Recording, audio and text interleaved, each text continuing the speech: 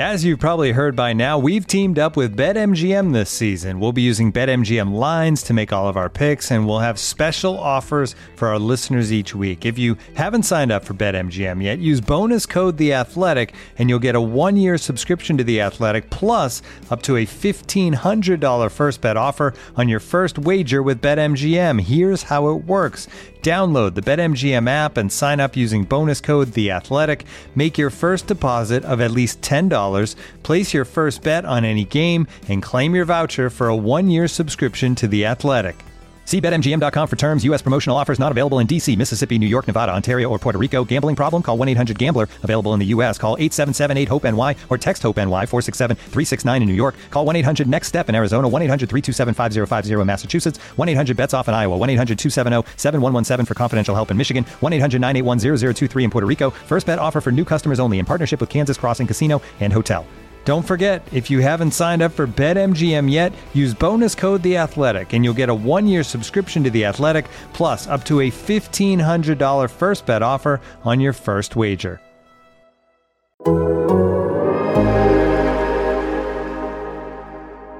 In today's episode of the Sixers Beat, Rich and I go over the Sixers' 119-111 win over the Sacramento Kings to kick off this 4-game road trip, the conundrum that Matisse Thybulle presents as a borderline unplayable player offensively who then dominates and takes over games on the defensive side of the court, and whether or not the Sixers are exceeding our expectations a quarter of the way through the season. We're going to do a mailbag podcast here coming up soon in the coming days, so if you have a question, send us an email to mailbag@sixersbeat.com. Enjoy the podcast.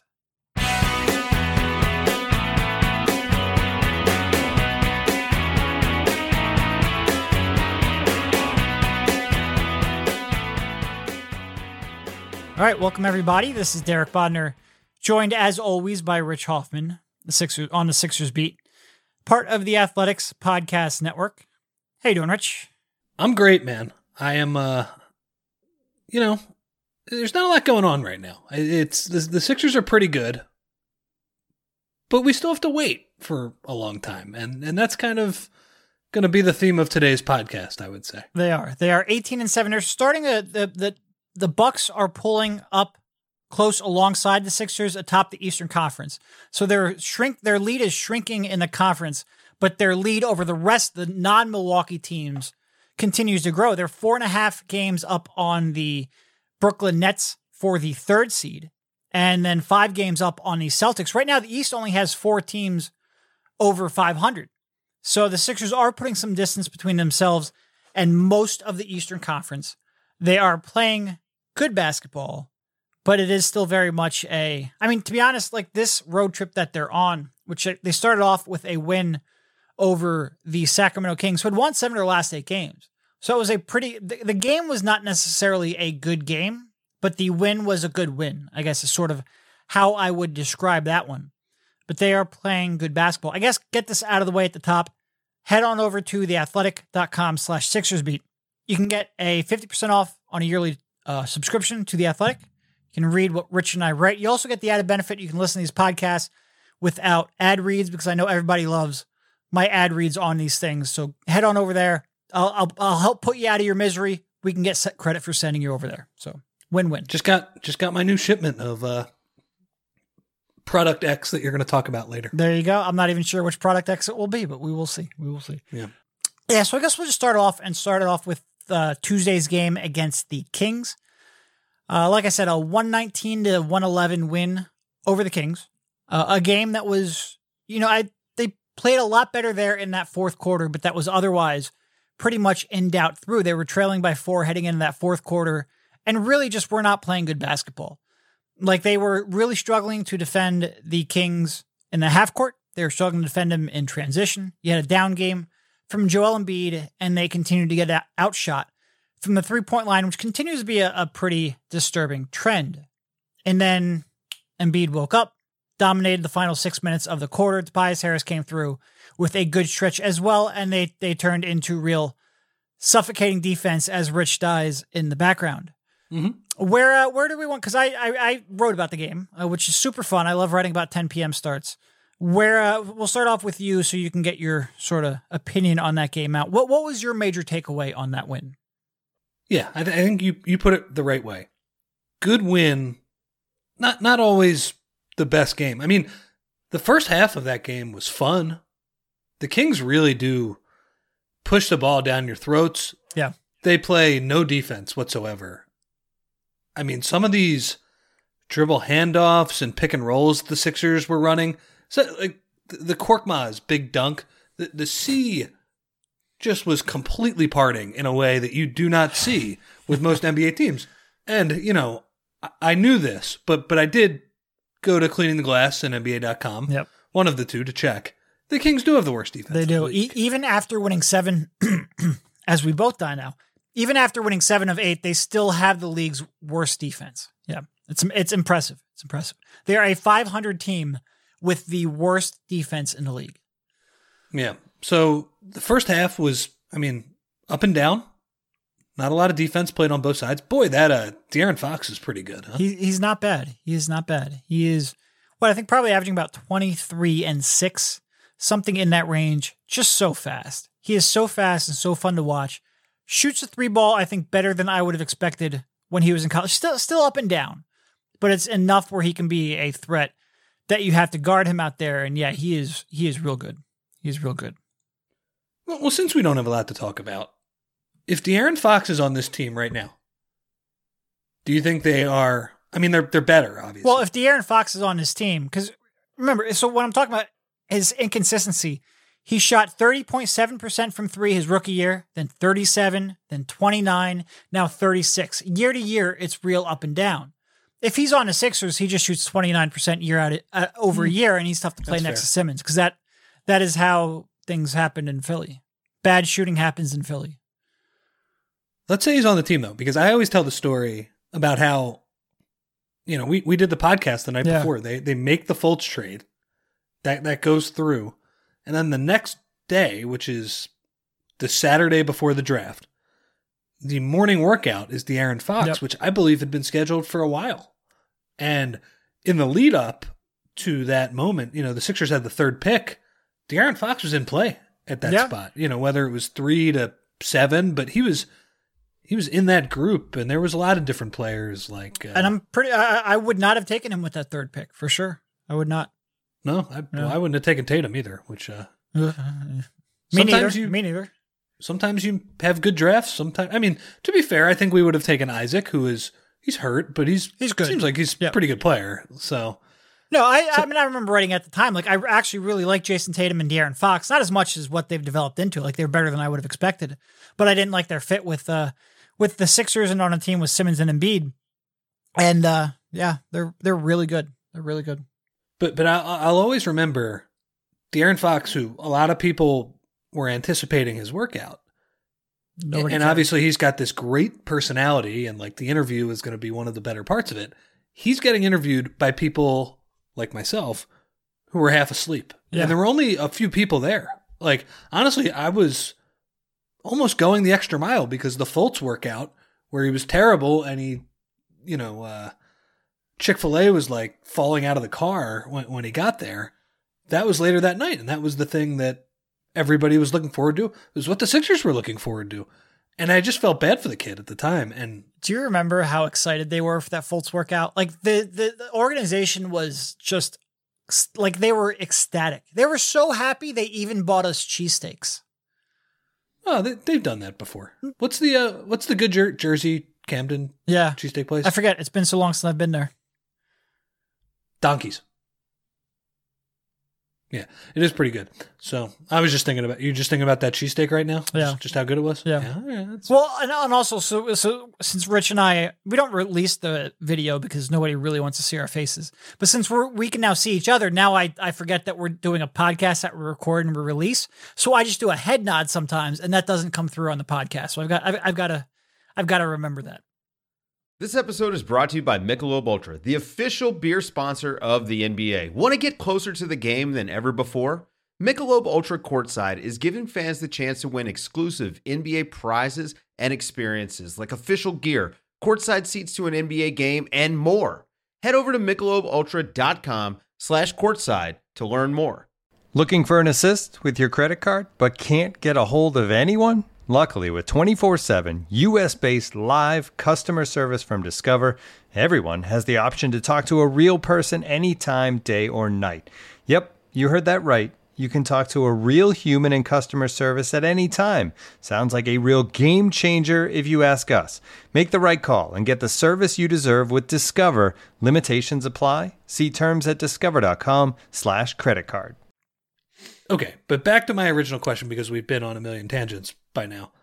If De'Aaron Fox is on the Sixers right now, championship favorites, or is the fit, because like you said, I mean, his shooting is a bit of a question mark, but still, like, such a talented player. Yeah. And to have him, Simmons, and Embiid. Yeah, I mean, look, their defense would be better. I don't think. Could you imagine the Simmons Fox bench units without Embiid? Yeah, how fast they would play. Yeah, and you'd always have one of the fastest players in the league on the floor. He would be a real good addition for sure. And like I said, there's some. To be honest, like if he's shooting 36% from three and making on 5 attempts per game, like that's enough to keep defenders honest. Not necessarily enough to play perfectly off of Embiid or perfectly off of Simmons when he has the ball. But yeah, I think there would certainly be at least favorites to. I'd probably make them favorites in the East. Put it that way.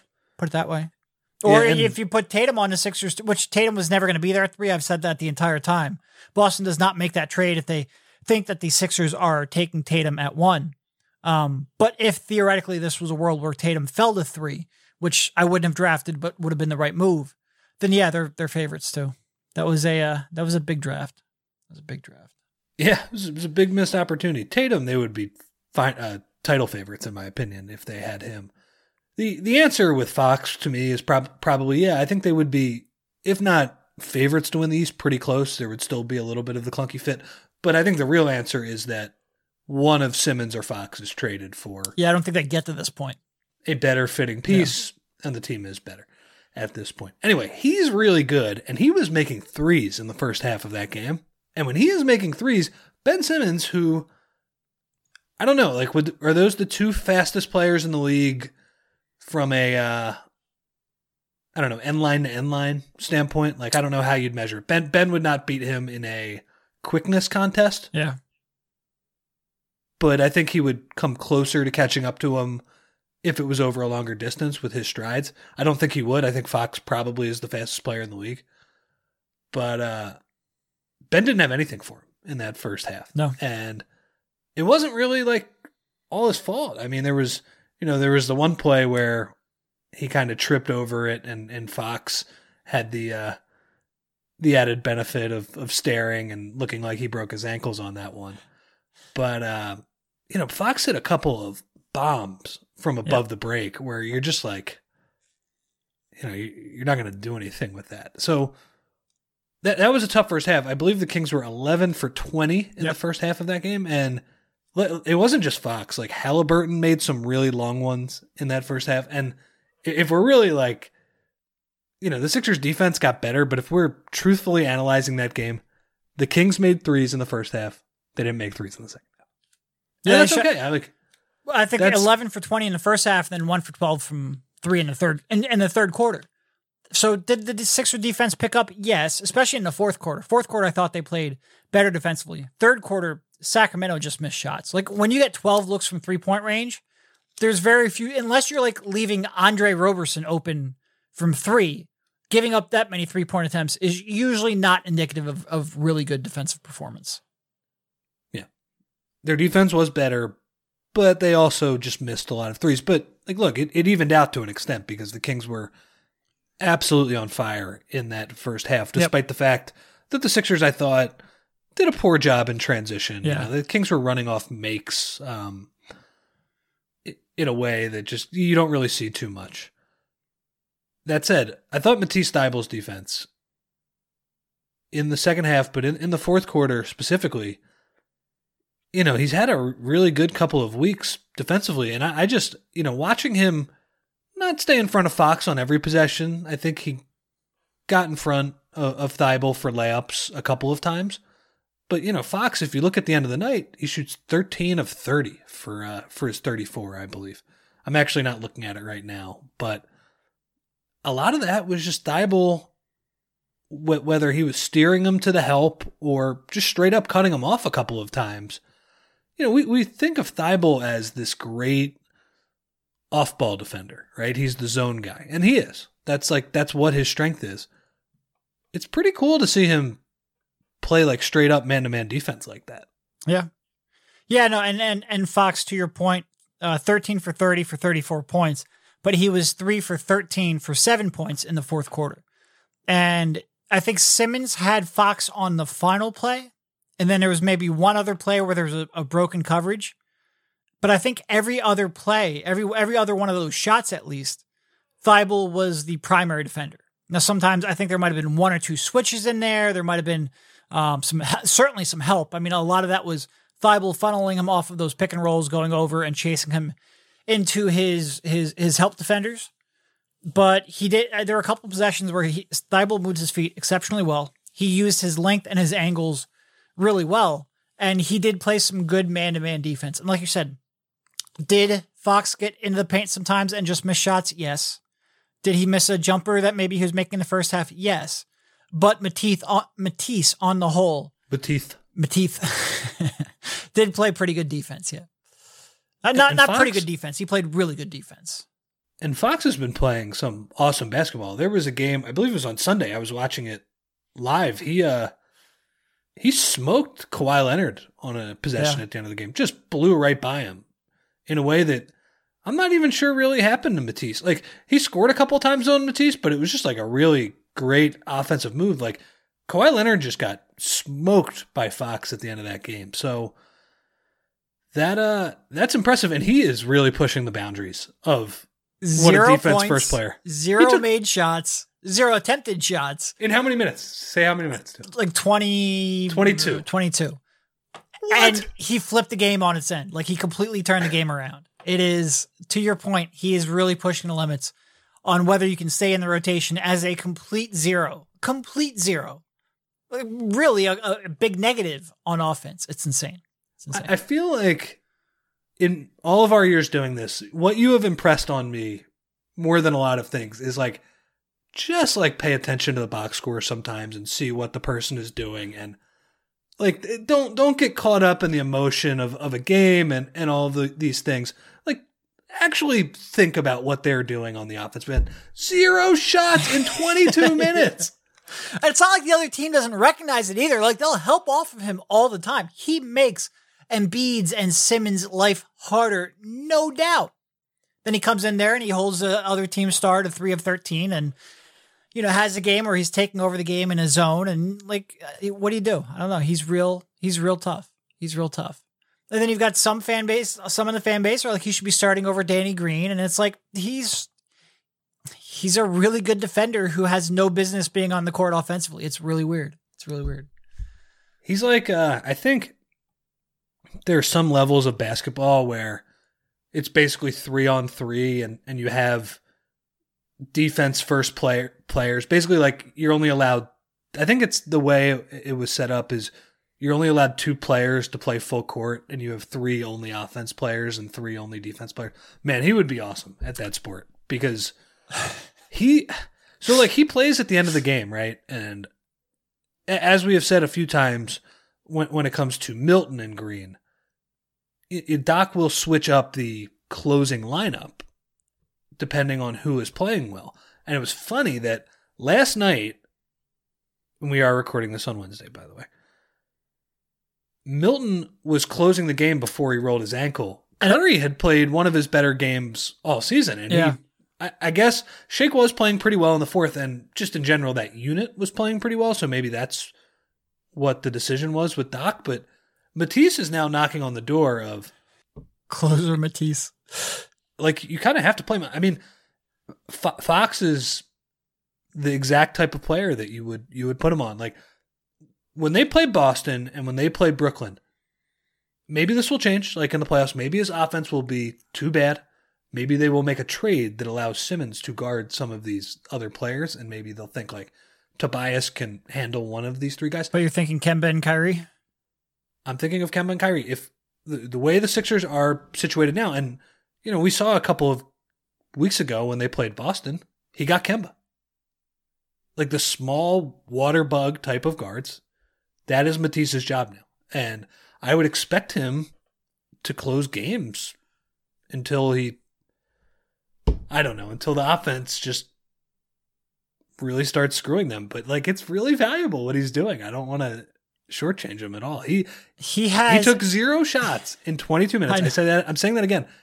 And he was like the third most impactful player on the floor. Well, because I'm looking at the Basketball Reference box score right now, and they include various advanced stats like true shooting percentage, effective field goal percentage, 3-point attempt rate, free throw rate. They're all blank, not 0, blank, because he didn't attempt a shot. It is it's pretty. I mean, look at his. He would be like Club Trillion, except if steals and blocks didn't exist, he would be Club Trillion. You're looking at him. He has on the season a positive box plus minus while having a negative 3.7 offensive box plus minus. He is legitimately one of the worst offensive players in the league. He still grades out as above average because the defense is that special. It's insane. It's insane. And I said this on Twitter during the game. I don't know if he fouled Fox on this play. Maybe he did. Maybe he got the body. But regardless, he has about 10 blocks this season where it is a clean block on a jump shot or a floater or something like that. And the dude who he's guarding, who is often like an all-star level player, as we just said, falls to the ground because he blocks him so hard. It's crazy. I mean, like the force he plays with, it's insane. And I know he fouls like 4 times per 36 possessions, or per 36 minutes, but man, it's hard not to say that it's worth it on nights like this because it's a weapon that like no other team has a player like that. That's just like an all defense player who has like 6 blocks and steals per game. It's crazy. I don't know. I'm rambling now, but he is the weirdest player in the NBA, and it's in such a wonderful way right now. Yeah, and like. The thing with his defense is it's not even like he's being asked to defend people like De'Aaron Fox, like in those hypothetical or future matchups, Kyrie Irving and Kemba Walker, when really his problem, like he could make more of a defensive impact, at least more of a statistical defensive impact, if he was more of an off-ball roamer. So this isn't even really using him to his greatest advantage or his greatest strength. It's just you don't have enough people to defend the perimeter right now, and he's being sort of thrust into that role. He's I don't know how many different ways I can say, wow, that's really weird. But that's really weird. That's really weird. That's a good point you make about the off-ball roamer, because I imagine if you listen back to our podcast at the beginning of last season, when he, in scrimmages and in some of the preseason games, were like, man, he's really stealing and blocking everything. How do you think the Sixers are going to deploy him? And we said, well, I think Brett's going to move him off the ball because they have Josh Richardson, they have Horford, they have these guys who could theoretically take some matchups. Brett had the foresight to say, like, no, we can't do that. Like, he needs to guard on-the-ball type players. And last season, one thing they did get right was to slot Matisse on these quicker guards. And, I think, like, in some ways, it's a natural progression that, like, the fact that he was so good as a rookie, a lot of times you're going to get a little bit better your second season. You're going to get a little bit more comfortable. And I imagine that's what we're seeing, because in this case, like, Doc is not really changing up too much what the previous coaching staff had done. So I screwed up my search criteria. 3. The last time there have been 8 seasons in NBA history where a player received at least 1,000 minutes in a season while having a negative offensive box plus minus of -3 and still coming out with a positive overall box plus minus. 8 in the history. Like, you don't see people this bad offensively be able to make it up defensively. And it hasn't happened since Chuck Hayes in 2007 and 8. And that's the only time in the last 25 years it's happened. Matisse right now would qualify once he gets over that 1,000-minute threshold. So again, that's a -3 offensive box plus minus while coming out with a positive box overall. It's just like people this bad offensively usually do not see this much time. And like, I don't think the defense is a fluke at all. It's what we saw last year. He's doing it every game right now. Right. Like, I get it. He might not be able to do it consistently for 72 games every single night, but it's not going to completely disappear. And he came back. He was injured in the preseason. Didn't get a whole lot of time with them during camp. Got off to a slow start. Was supplanted by Tyrese Maxey for a little bit there in the rotation. Maxey came back down to earth quite a bit, and Matisse has stepped in and played some of his best defensive ball of his brief career while doing nothing offensively, and so far that's been good enough. It's really weird. All right. Enough on Matisse. So you almost jinxed Embiid with your MVP comp. The worst 3 quarters he's played all year. Yeah. And a lot of it was just him not bringing it. Yeah. He got, like you talked about their transition defense. He was suspect number 1 in that debate. Like he was getting smoked down the court by Richaun Holmes, his former teammate. And it looked like he was settled. I thought he was settling a bit offensively, or at least not pushing his advantage as much as he normally would. Like Richaun is 6'8", 6'9". He should have been able to have a little more success. He just was not 100% engaged in those first 3 quarters. It felt a little bit like a 2019-20 Joel Embiid road game rather than what had been a pretty consistent 2020-21 Joel Embiid road game, which is an MVP caliber player. And we finally got that there in the fourth quarter. And now, 2 pigeons bemoaning the fact you can stream DirecTV satellite-free. Hey, Frank, a little birdie told me you don't need a satellite dish to get DirecTV. What's little birdie? Was it Jimmy the Sparrow? It's a figure of speech. Point is, you can stream DirecTV over the internet now. Oh, sure. Next you're going to tell me those big birds are made of metal and filled with people, right? You mean airplanes? Stream DirecTV without a satellite dish. Visit DirecTV.com. High-speed internet service required. Terms and restrictions apply. You know, if I would have applied myself, I could have gone to the NBA. You think so? Yeah, I think so. But it's just like, it's been done. You know, I didn't want to, I was like, I don't want to be a follower. Hi, I'm Jason Concepcion. And I'm Shea Serrano. And we are back. We have a new podcast from Wondery. It's called 6 Trophies. Woo! And it's the best. Each week, Shea Serrano and I are combing through all the NBA storylines, finding the best, most interesting, most compelling stories, and then handing out 6 pop culture themed trophies for 6 basketball related activities. Trophies like the Dominic Toretto I Live My Life a Quarter Mile at a Time trophy, which is given to someone who made a short-term decision with no regard for future consequence. Or the Christopher Nolan Tenet trophy, which is given to someone who did something that we didn't understand. Catalina Wine Mixer trophy. Ooh, the Lauryn Hill You Might Win Some But You Just Lost One trophy. And what's more, the NBA playoffs are here, so you want to make 6 Trophies your go-to companion podcast through all the craziness. Follow 6 Trophies on the Wondery app or wherever you get your podcasts. Listen ad-free right now by joining Wondery Plus. Yeah. And now that we mention MVP, I did see Bontemps had his ESPN player poll. He is second right now to LeBron, which, I mean, come on, people. This is ridiculous. LeBron's just going to win because he has the stature, but LeBron has not been as good as Embiid this year. What's funny about LeBron, so he's in the top 2 or 3 every year. He hasn't actually won the award in 8 years. I was stunned when I thought, and thinking back about it, of course, you've had Giannis the last 2 years and Harden the 1 year and Westbrook the 1 year, which was a travesty, but whatever, we're well beyond that. So it's like his name, and I mean, look, he's year to year, he's the most consistent player I've ever seen.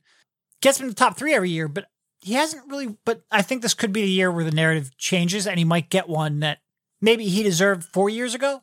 He might end up getting this year. I could see that happening. And I mean, in fairness, is he the best player in the world still? Yes. Yeah. Just not every night.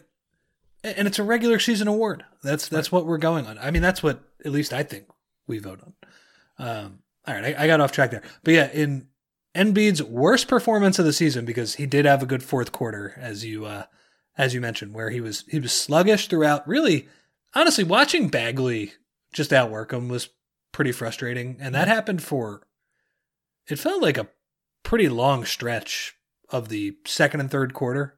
I think initially Embiid, he wasn't quite as active, but to be fair, Seth Curry was hitting everything, and the Sixers offense was humming. Cork was on fire. Cork was pretty bad on defense too, by the way. Sure. He had 12 points in the first quarter plus. Yeah. He had given up at least 15, I would say. It was not his best defense. But Embiid, I think initially at least he saw that, okay, Simmons is starting off well, Curry is starting off well, but the middle quarters, just letting Bagley front him was pretty frustrating. And yet, one of his worst performances of the season, 25 points, 17 rebounds, 6 assists. Yeah. 2 steals, 2 blocks, did have 4 turnovers, 13 of 14 from the line, plus 9, and I will just add on top of that, maybe his best defensive quarter of the season in the fourth quarter. It felt like he was showing hey, I'm not going to bring it quite at this level every night, but it's there. This level of being locked in and rotating and defensive activity, I'm just letting everybody know it's there. Yeah. And look, 2 major takeaways I had from that game from Embiid. The first, you mentioned the defensive effort in the fourth quarter. The Kings went, I forget how long it was, but pretty long without a bucket. I think the Sixers had a 10 or 12-0 run to take control of that game. And he was really good defensively in that fourth quarter. The second was the passing. And we've seen it a lot this year. 6 assists was actually his highest of the season, which seems like it shouldn't be, but he does not pick up assists. If you look at his assist totals, you wouldn't notice the passing, the improvement in the passing, because he's not getting credit for a lot of those. Hockey assists. Right. And he doesn't get those cheapy assists that he used to get with JJ all the time, where he would just hand the ball off and Redick would take a dribble and he'd get an assist for that. So statistically, you don't see that, at least in the traditional box score stats. But last night, which will be 2 nights ago by the time you listen to this, he did get credit for the 6 assists. And a couple of those were really good passes. He had the one where he was at the top of the key, maybe a little bit past the foul line, and he found Harris for a real nice cut. And he really didn't have a very big window to drop that ball in, and he did it pretty well and pretty confidently and pretty decisively. And then the other was also to Harris, this time with Harris in the corner and Embiid on a double team, where it looked like they were pretty close to getting him, and he was off balance and leaning away, and he still found, the one player that the Kings had rotated off of, and made the pass completely across the court for a pretty big 3. I think it put him up 7 or 8 at that point with a couple minutes left. So those were my 2 big takeaways from Joel in the fourth quarter. And it is nice that, look, you don't want him to have to flip that switch too much. You want a consistent Joel every night. But if his worst game of the season is one where he flips the switch and completely changes the game in the fourth quarter, you'll learn to live with it. Yeah, that was a fantastic pass. And after the game, the skip pass to the corner to Harris, Doc Rivers said that was his favorite play that he made from Joel all night. Also, Doc Rivers, another classic GIF moment when I don't know who he was yelling at, but after an obscenely clear Dwight Howard goaltend, which, my God, Dwight, man, he does some really dumb stuff on the court. I don't know who he was yelling at, whether he was yelling at the ref, because look, it's like a close-up shot of him. You can't see if it's just Dwight running down the other end of the court. For his sake, I would hope that he's not arguing with the ref about that specific call. Maybe he was arguing about another call, but it's just him, of course, with his mask down, which which is ridiculous. But you can just see him go, "What the fuck?" And look, maybe that is what will get him to wear a mask, and that would be good. But yeah, I didn't see it happen live. I don't know if I just glanced away at the TV or was taking notes or whatever. But when I saw the tweet come out, it was like, oh yeah, wow. He and the camera angle was perfect. It was nice and zoomed in on him. There was no getting away with that one. That man is a walking meme. His reactions. Yeah. Yes, he is.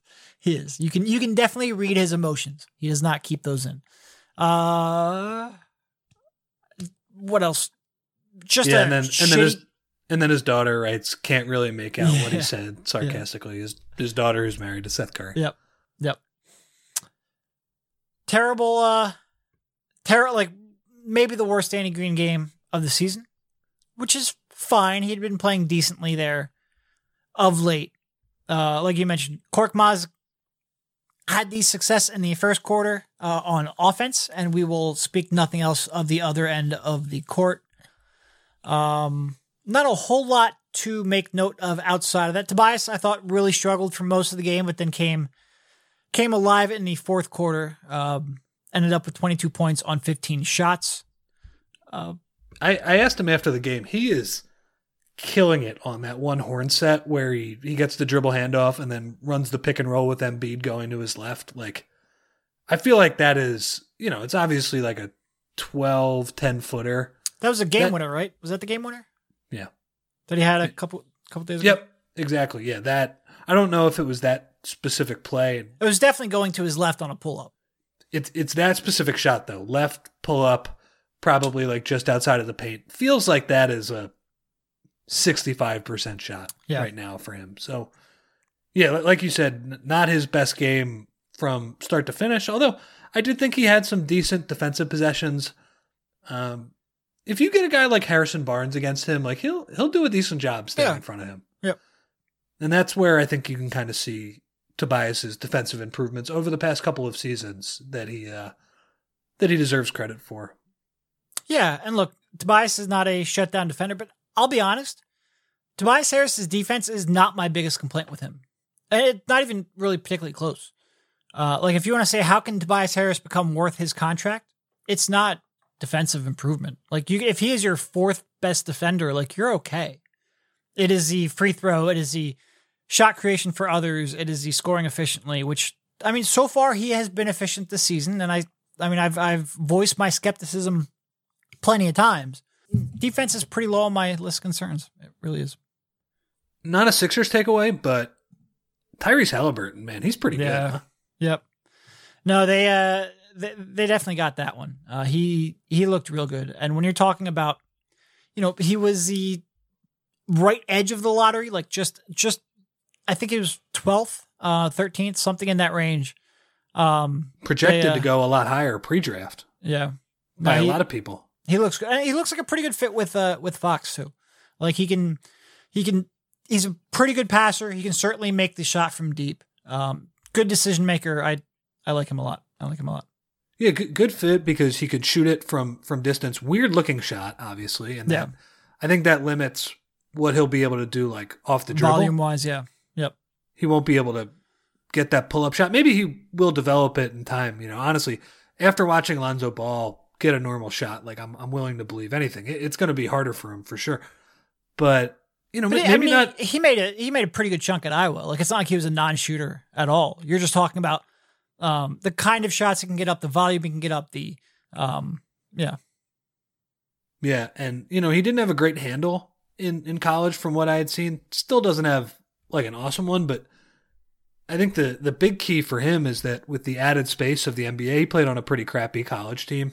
He's just like a really smart player, man. He makes really smart decisions, especially for a rookie too. I was like so impressed with him in the second, third quarter of that game. Like he would not make one single mistake. Obviously he was making every shot too. And then he bites. You jinxed him though. Yeah. Hey, he bit on the cork pump fake. Welcome to the league moment. Everybody gets it.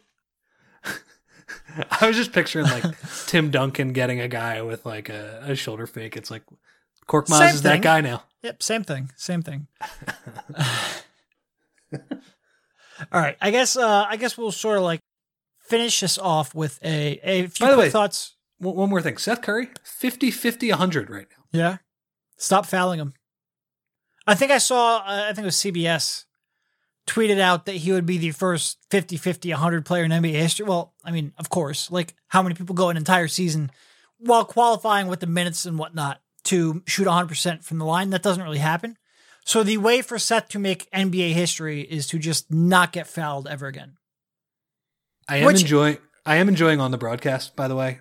Zumoff is like completely silent when he shoots free throws to not jinx it. How many does Seth have on the season?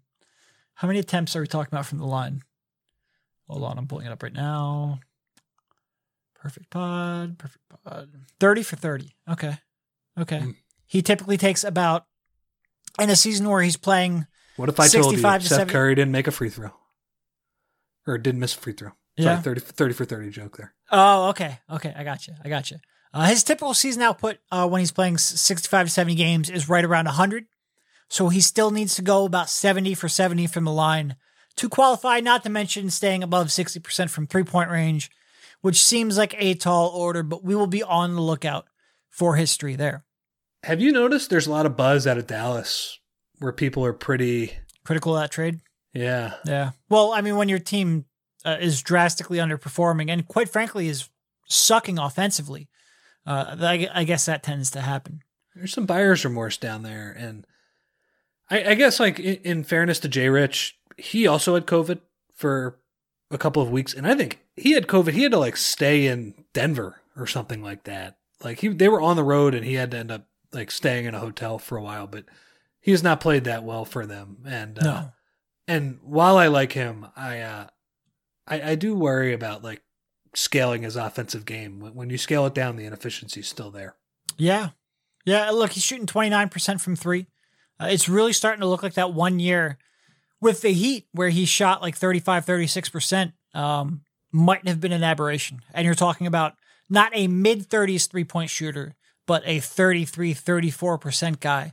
And when you add that in with the decision-making, with the sort of record scratch moments offensively, it is tough to fit in. It is, I mean, do you remember how many like debates we got into? Like, oh man, he ran that Miami offense. Well, they were terrible. They sucked. Yeah. And I think it's, like you said, scaling back has been difficult and he's not good enough to scale up. So it's been tough. It's been tough. And he's a guy that I liked. Like I liked the hypothetical all around game, but that was when he was on that upward trajectory of getting better every year. The last 2 years have been difficult for sure. One other small note on Curry, that I thought was important. In the first quarter of that game, he ran dribble handoff with both Simmons, with Harrison Barnes playing way off of him, and Embiid just two-man game. Very Redick-like, and it looked more comfortable. It looked like, he had been hesitating, I feel like, a little while to do that. Maybe he's not as comfortable. He's certainly not as fast as JJ was running off the screens, but he's a damn good shooter. So do it. Yeah, no, for sure. And especially like it's one thing to do dribble handoff with Embiid. That would be great. I'd still, as good as Embiid has been, I'd love to get Embiid some easy looks. And that's one way to do it. If he can make himself into a JJ like threat, but especially with Simmons, like when they're just completely disregarding him from the perimeter, run that, bring his defender up into the action. It would be a great skill set to add, especially until JJ gets bought out. You can get JJ Prime. Let's see. All right. So they are now at, I think they're a game past the third of the way through the season. I guess just real general, like where are they in relation to what you expected? And all the caveats out there, out of the way from the top, like we don't really know because the schedule has been super weird, but just, I guess, general thoughts a third of the way through. Probably a little better than I expected. I mean, some of it is that they have done well in these close games. You had in your article their fourth quarter metrics, and their defense has been fantastic in these close games. And it's why they've outplayed their point differential. And I don't get too caught up in that because some of that point differential came when Embiid wasn't playing. And it was pretty funny. Like I was looking on Reddit today. They were 18-7 at this point last year too. Oh yeah. With I think a better point differential. Yeah, better point differential.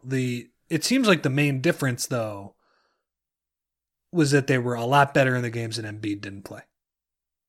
And I don't really remember that, but if you listen back to what we were saying in, I don't know, November 2019, December 2019, I guess those early Simmons-Horford games without Embiid were going better because like there was a stat, I forget who put it up on Reddit. I'm not trying to discredit that person, but like when the full starting lineup had played, you know, they were not the undefeated group that this team is right now. And that's pretty encouraging. Like to just see, I thought they were going to be pretty good, but to see them right away be awesome.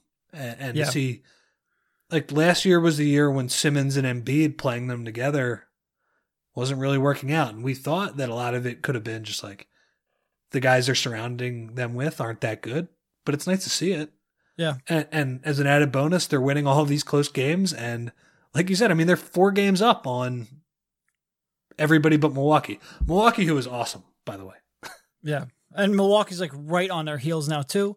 If you look at a lot of the, you know, I think it was Basketball Power Index from ESPN, simple rating system from Basketball Reference. I think most of them still consider Milwaukee to be pretty much the best or the highest rated team in the NBA still. They are, like, I think some Sixers fans might have slept on them a little bit in the beginning. I think some people might still be sleeping on them because of their playoff struggles in the past, but they are still a really good team. And Giannis is still really good. He's not quite as good as he was the last 2 years, but he's still really good. Yeah, and Chris Middleton's better.